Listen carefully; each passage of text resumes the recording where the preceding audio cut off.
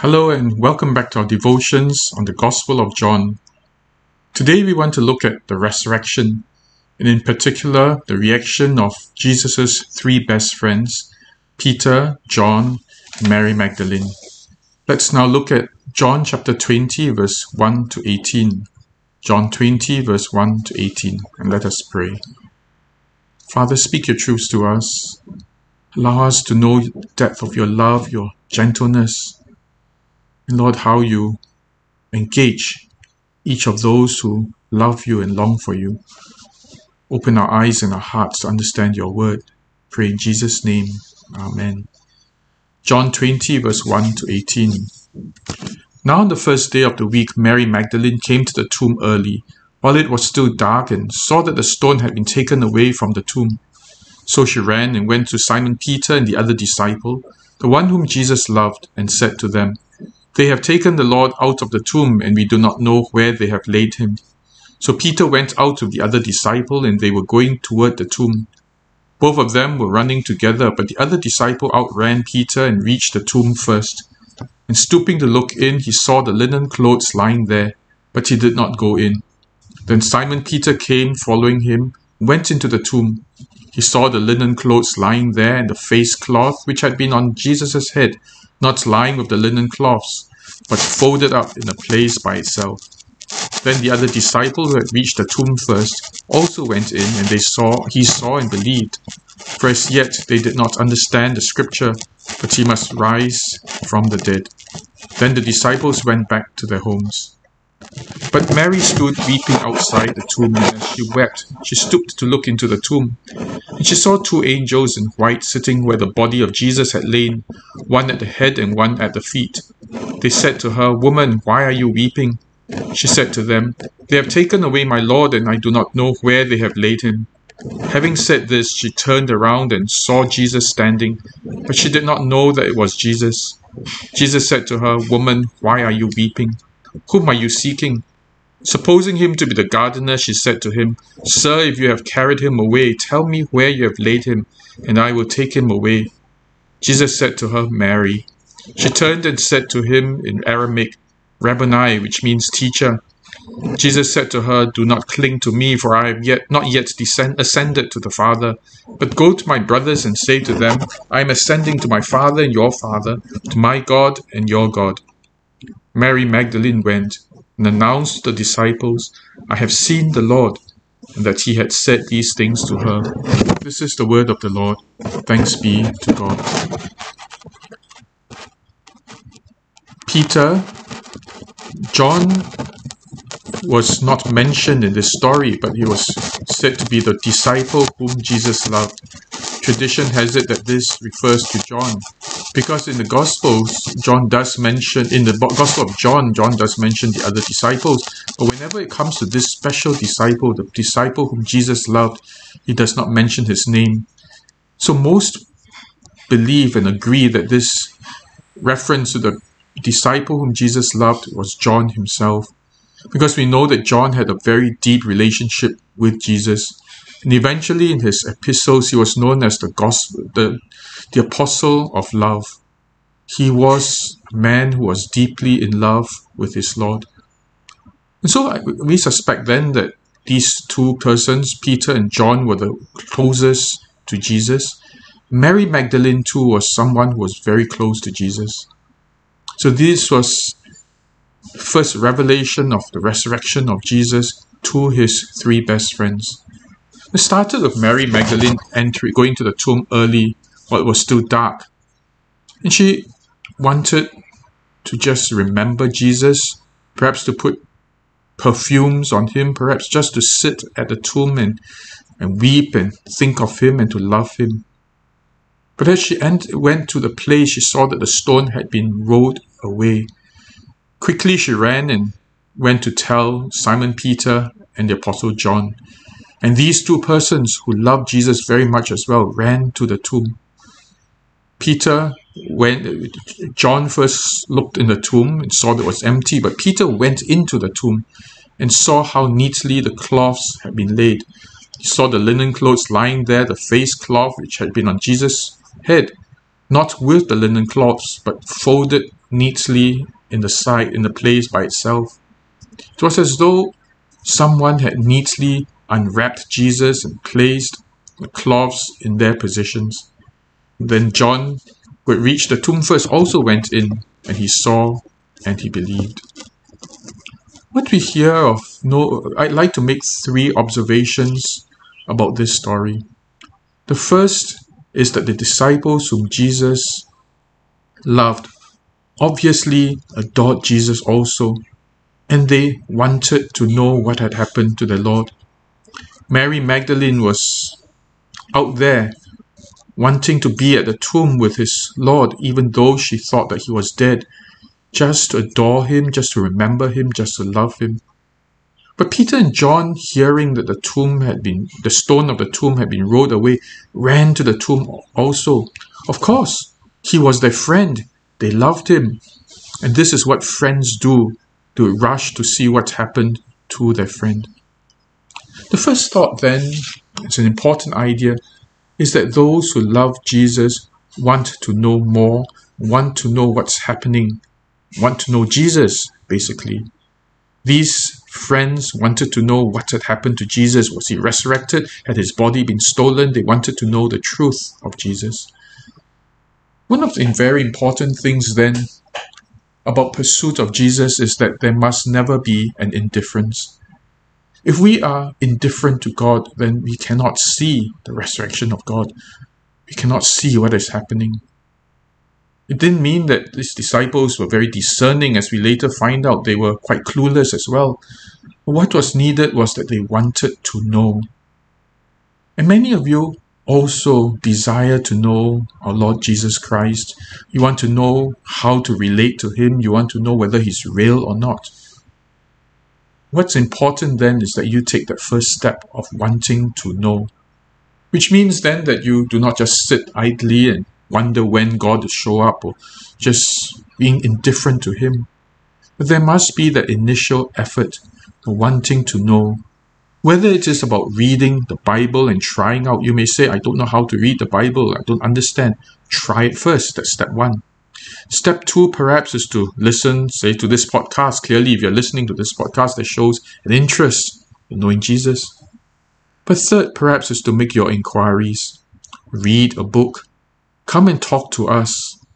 Make an appointment to have a time with us, or make a call, or just email Pastor Jason, myself, or some of the church staff. Sometimes you think that we are too busy and you don't want to disturb us, or you're too embarrassed to ask questions in case we look at your questions and say, what silly, what strange questions. Please don't worry about that. Talk to us, engage us. I've mentioned this several times last year. Write to me, write to Pastor Jason, WhatsApp us, email us, make a call. But whatever questions you have, talk to us, find out more. Because we really want to share with you what we know of our Lord Jesus Christ. And I'm sure if you're really interested and you really want to know, then take that step to find out more.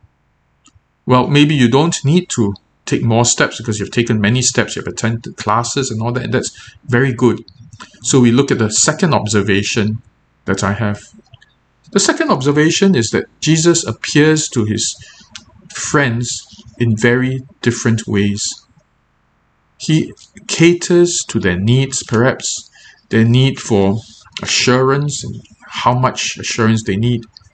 Notice that when Peter and John went into the tomb, they just saw the linen cloth and they saw the face cloth folded in its place.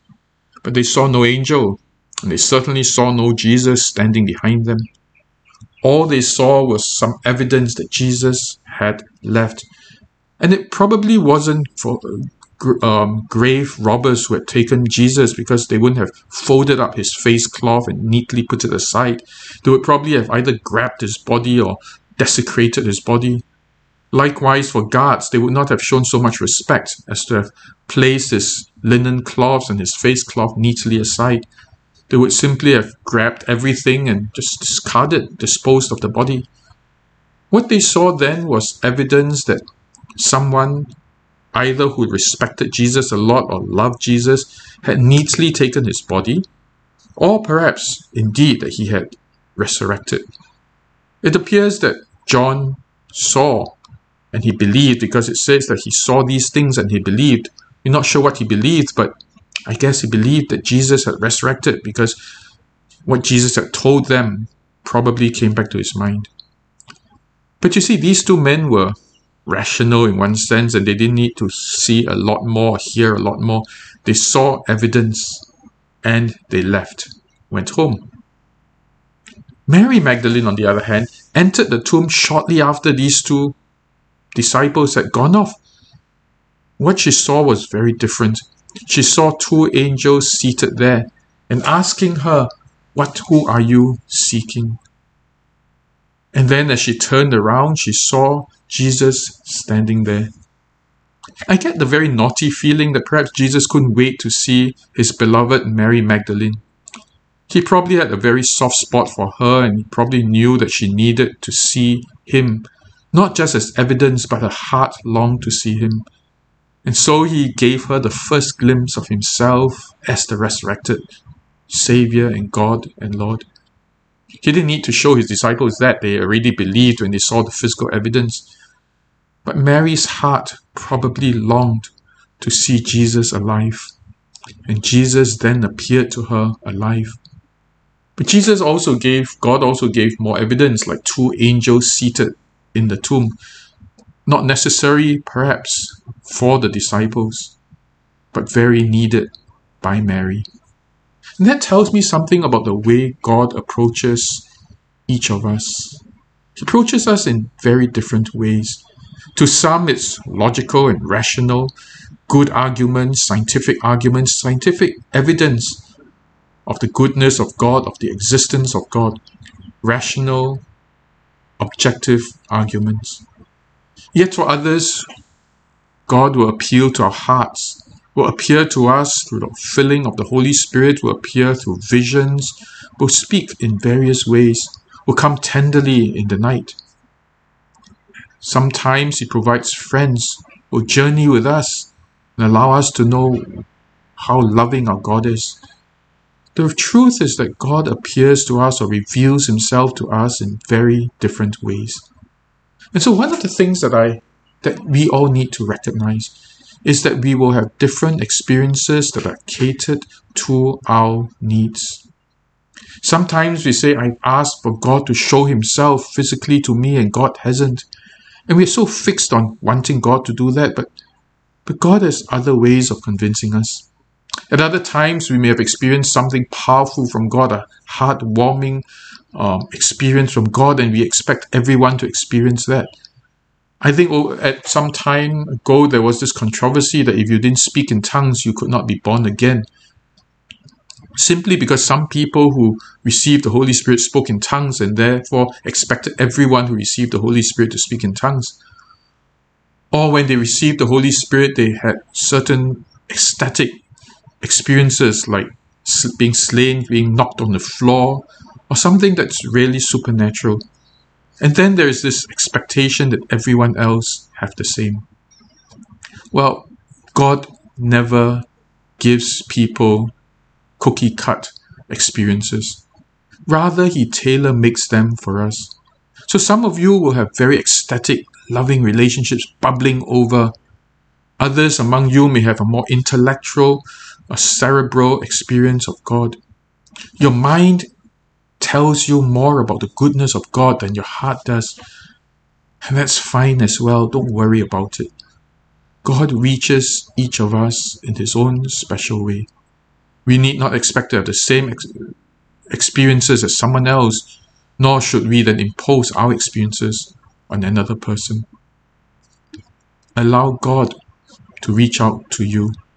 What is necessary is that you want to know God and you take the effort to ask to find out about God. Let God take care of the rest. How he reveals himself to you is a gift, a wonderful gift that will surprise you and give you great joy. Let God do the work and enjoy yourself as he does so. The third observation is that Jesus did not rebuke his disciples or Mary Magdalene for their obtuseness, perhaps, their blindness, their inability to understand. First of all, the disciples, so they were convinced, right? They saw the linen clothes placed at the side, the missing body, and it says that John then believed. But the next sentence is rather disappointing. They went home. I mean, what does that mean? After discovering that Jesus had resurrected, they went home. I mean, surely they should have gone off to proclaim the good news, to tell their other friends what had happened. I wonder what was going on in their heads. Being convinced that Jesus had resurrected, they went home. Well, that's a very strange reaction. But Jesus did not rebuke them later on.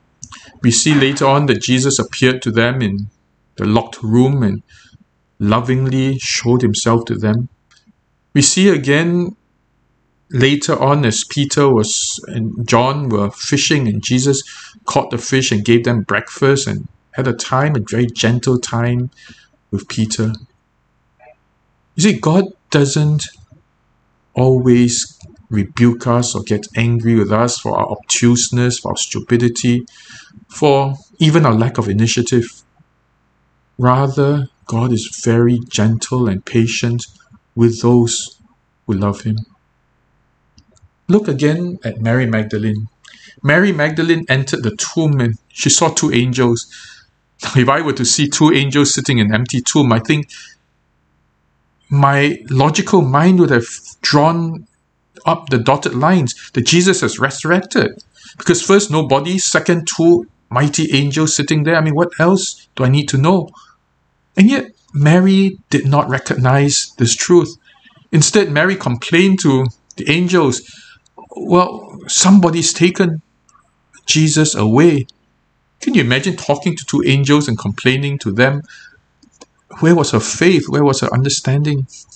But what was worse, when Jesus appeared to her, stood behind her, and she turned around and saw him, she couldn't even recognize the friend that she loved so much, and she complained to him again, hey, if you have taken the body, please hand him back.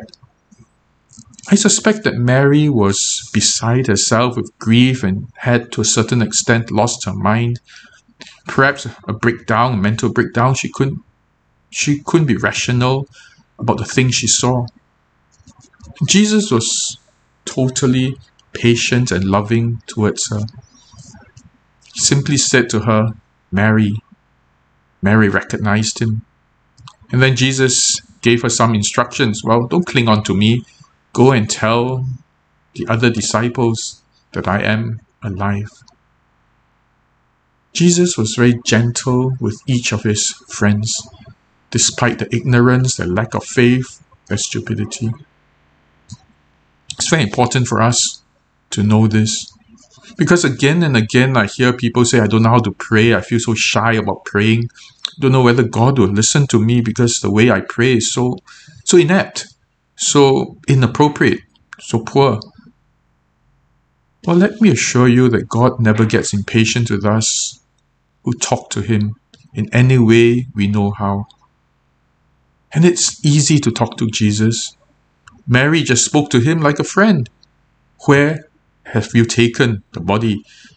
And when Jesus said Mary, Mary just jumped up with joy and I suppose clung on to Jesus, which was why Jesus said, don't cling on to me yet. Conversation with Jesus, a prayer, is as simple as that. It's telling Jesus what you want, what you need, what you long for. And I'd like to share with you some tips about praying, what your heart longs for. First, of course, your personal problems. Often when I wake up, I'm full of anxiety over many things that may happen, may not happen. What I do then is I tell God one at a time, God, I'm worried about this, and God, I'm worried about that, and God, I'm sad about this or that. Just talk to him and tell him what bothers me, what perplexes me, what scares me, what confuses me. Just talk to him like that. But there are also things that I want to go beyond, that I go beyond my anxieties, that I want him to bless. When I started this when I was practicing law, that every client that came to see me, I didn't want just to be their lawyer. I wanted to be someone who could minister to them. And I would then pray just a minute before they're coming in and say, Lord, bless our time together, our meeting together. Help this poor guy because he has needs, or help this very angry man because he's being unreasonable. But simple prayer like this, Lord, just bless our time together. To this day, I continue that kind of prayer. Whenever I meet someone, I pray, Lord, let this be a wonderful time. Let us be an encouragement to each other. Just a simple prayer like that, and I see wonderful things happen.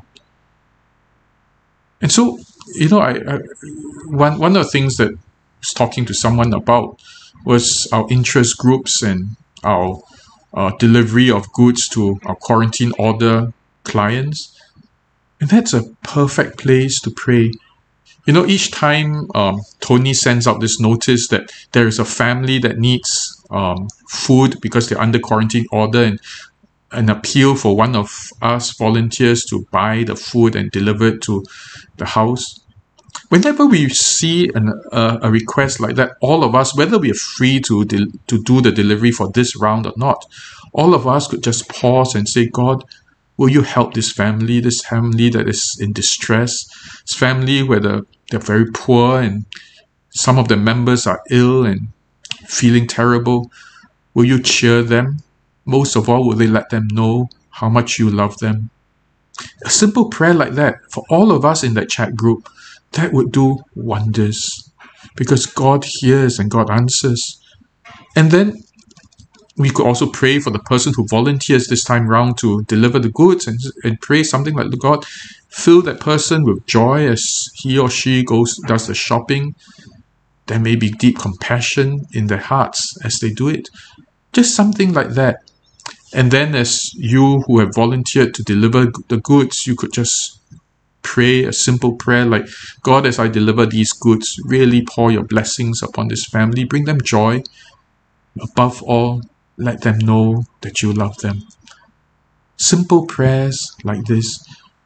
You could do that in your interest groups too. As you go cycling, pray for safety, yes, but pray for good conversations. I think that's what's so important. Pray for good, meaningful conversations, whether among yourselves as church members or with newcomers, that they will feel loved, they will feel embraced, included. Simple prayers like these, to remember to pray just like this. And then you extend this to your work. As you pray for your colleagues, the meetings that you attend, extend this prayer to the time when you meet your family. Sometimes we pray very systematically. Fridays we pray for our families. But sometimes you may not have that habit, and you could still be reminded each time. So now I'm going out with my husband. Let me pray for my husband. Now I'm going home, and who's at home? The people at home are my 2 kids and my wife. And pray as you enter the house for your 2 kids and your wife. Where every encounter with someone is preceded by a prayer. That becomes a habit. Like before I did this podcast, I would say, God, I'm kind of lost. Help me to be a blessing as I do this podcast. Just something like that. And God hears our prayers.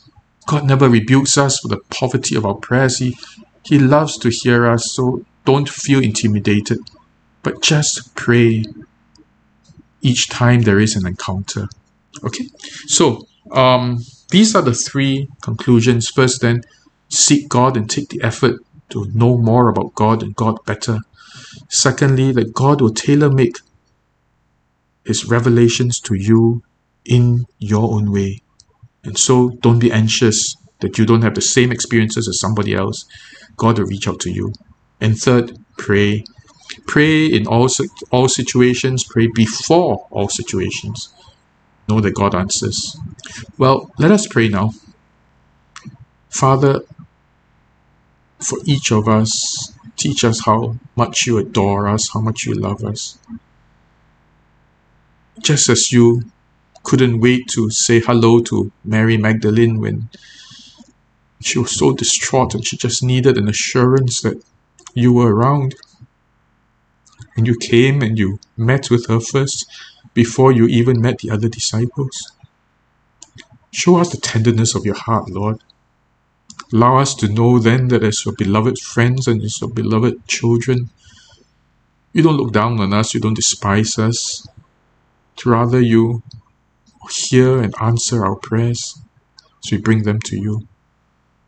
Thank you for that love that you have for us. We pray in Jesus' name. Amen. Well then, you have a great week ahead. God bless you. Goodbye.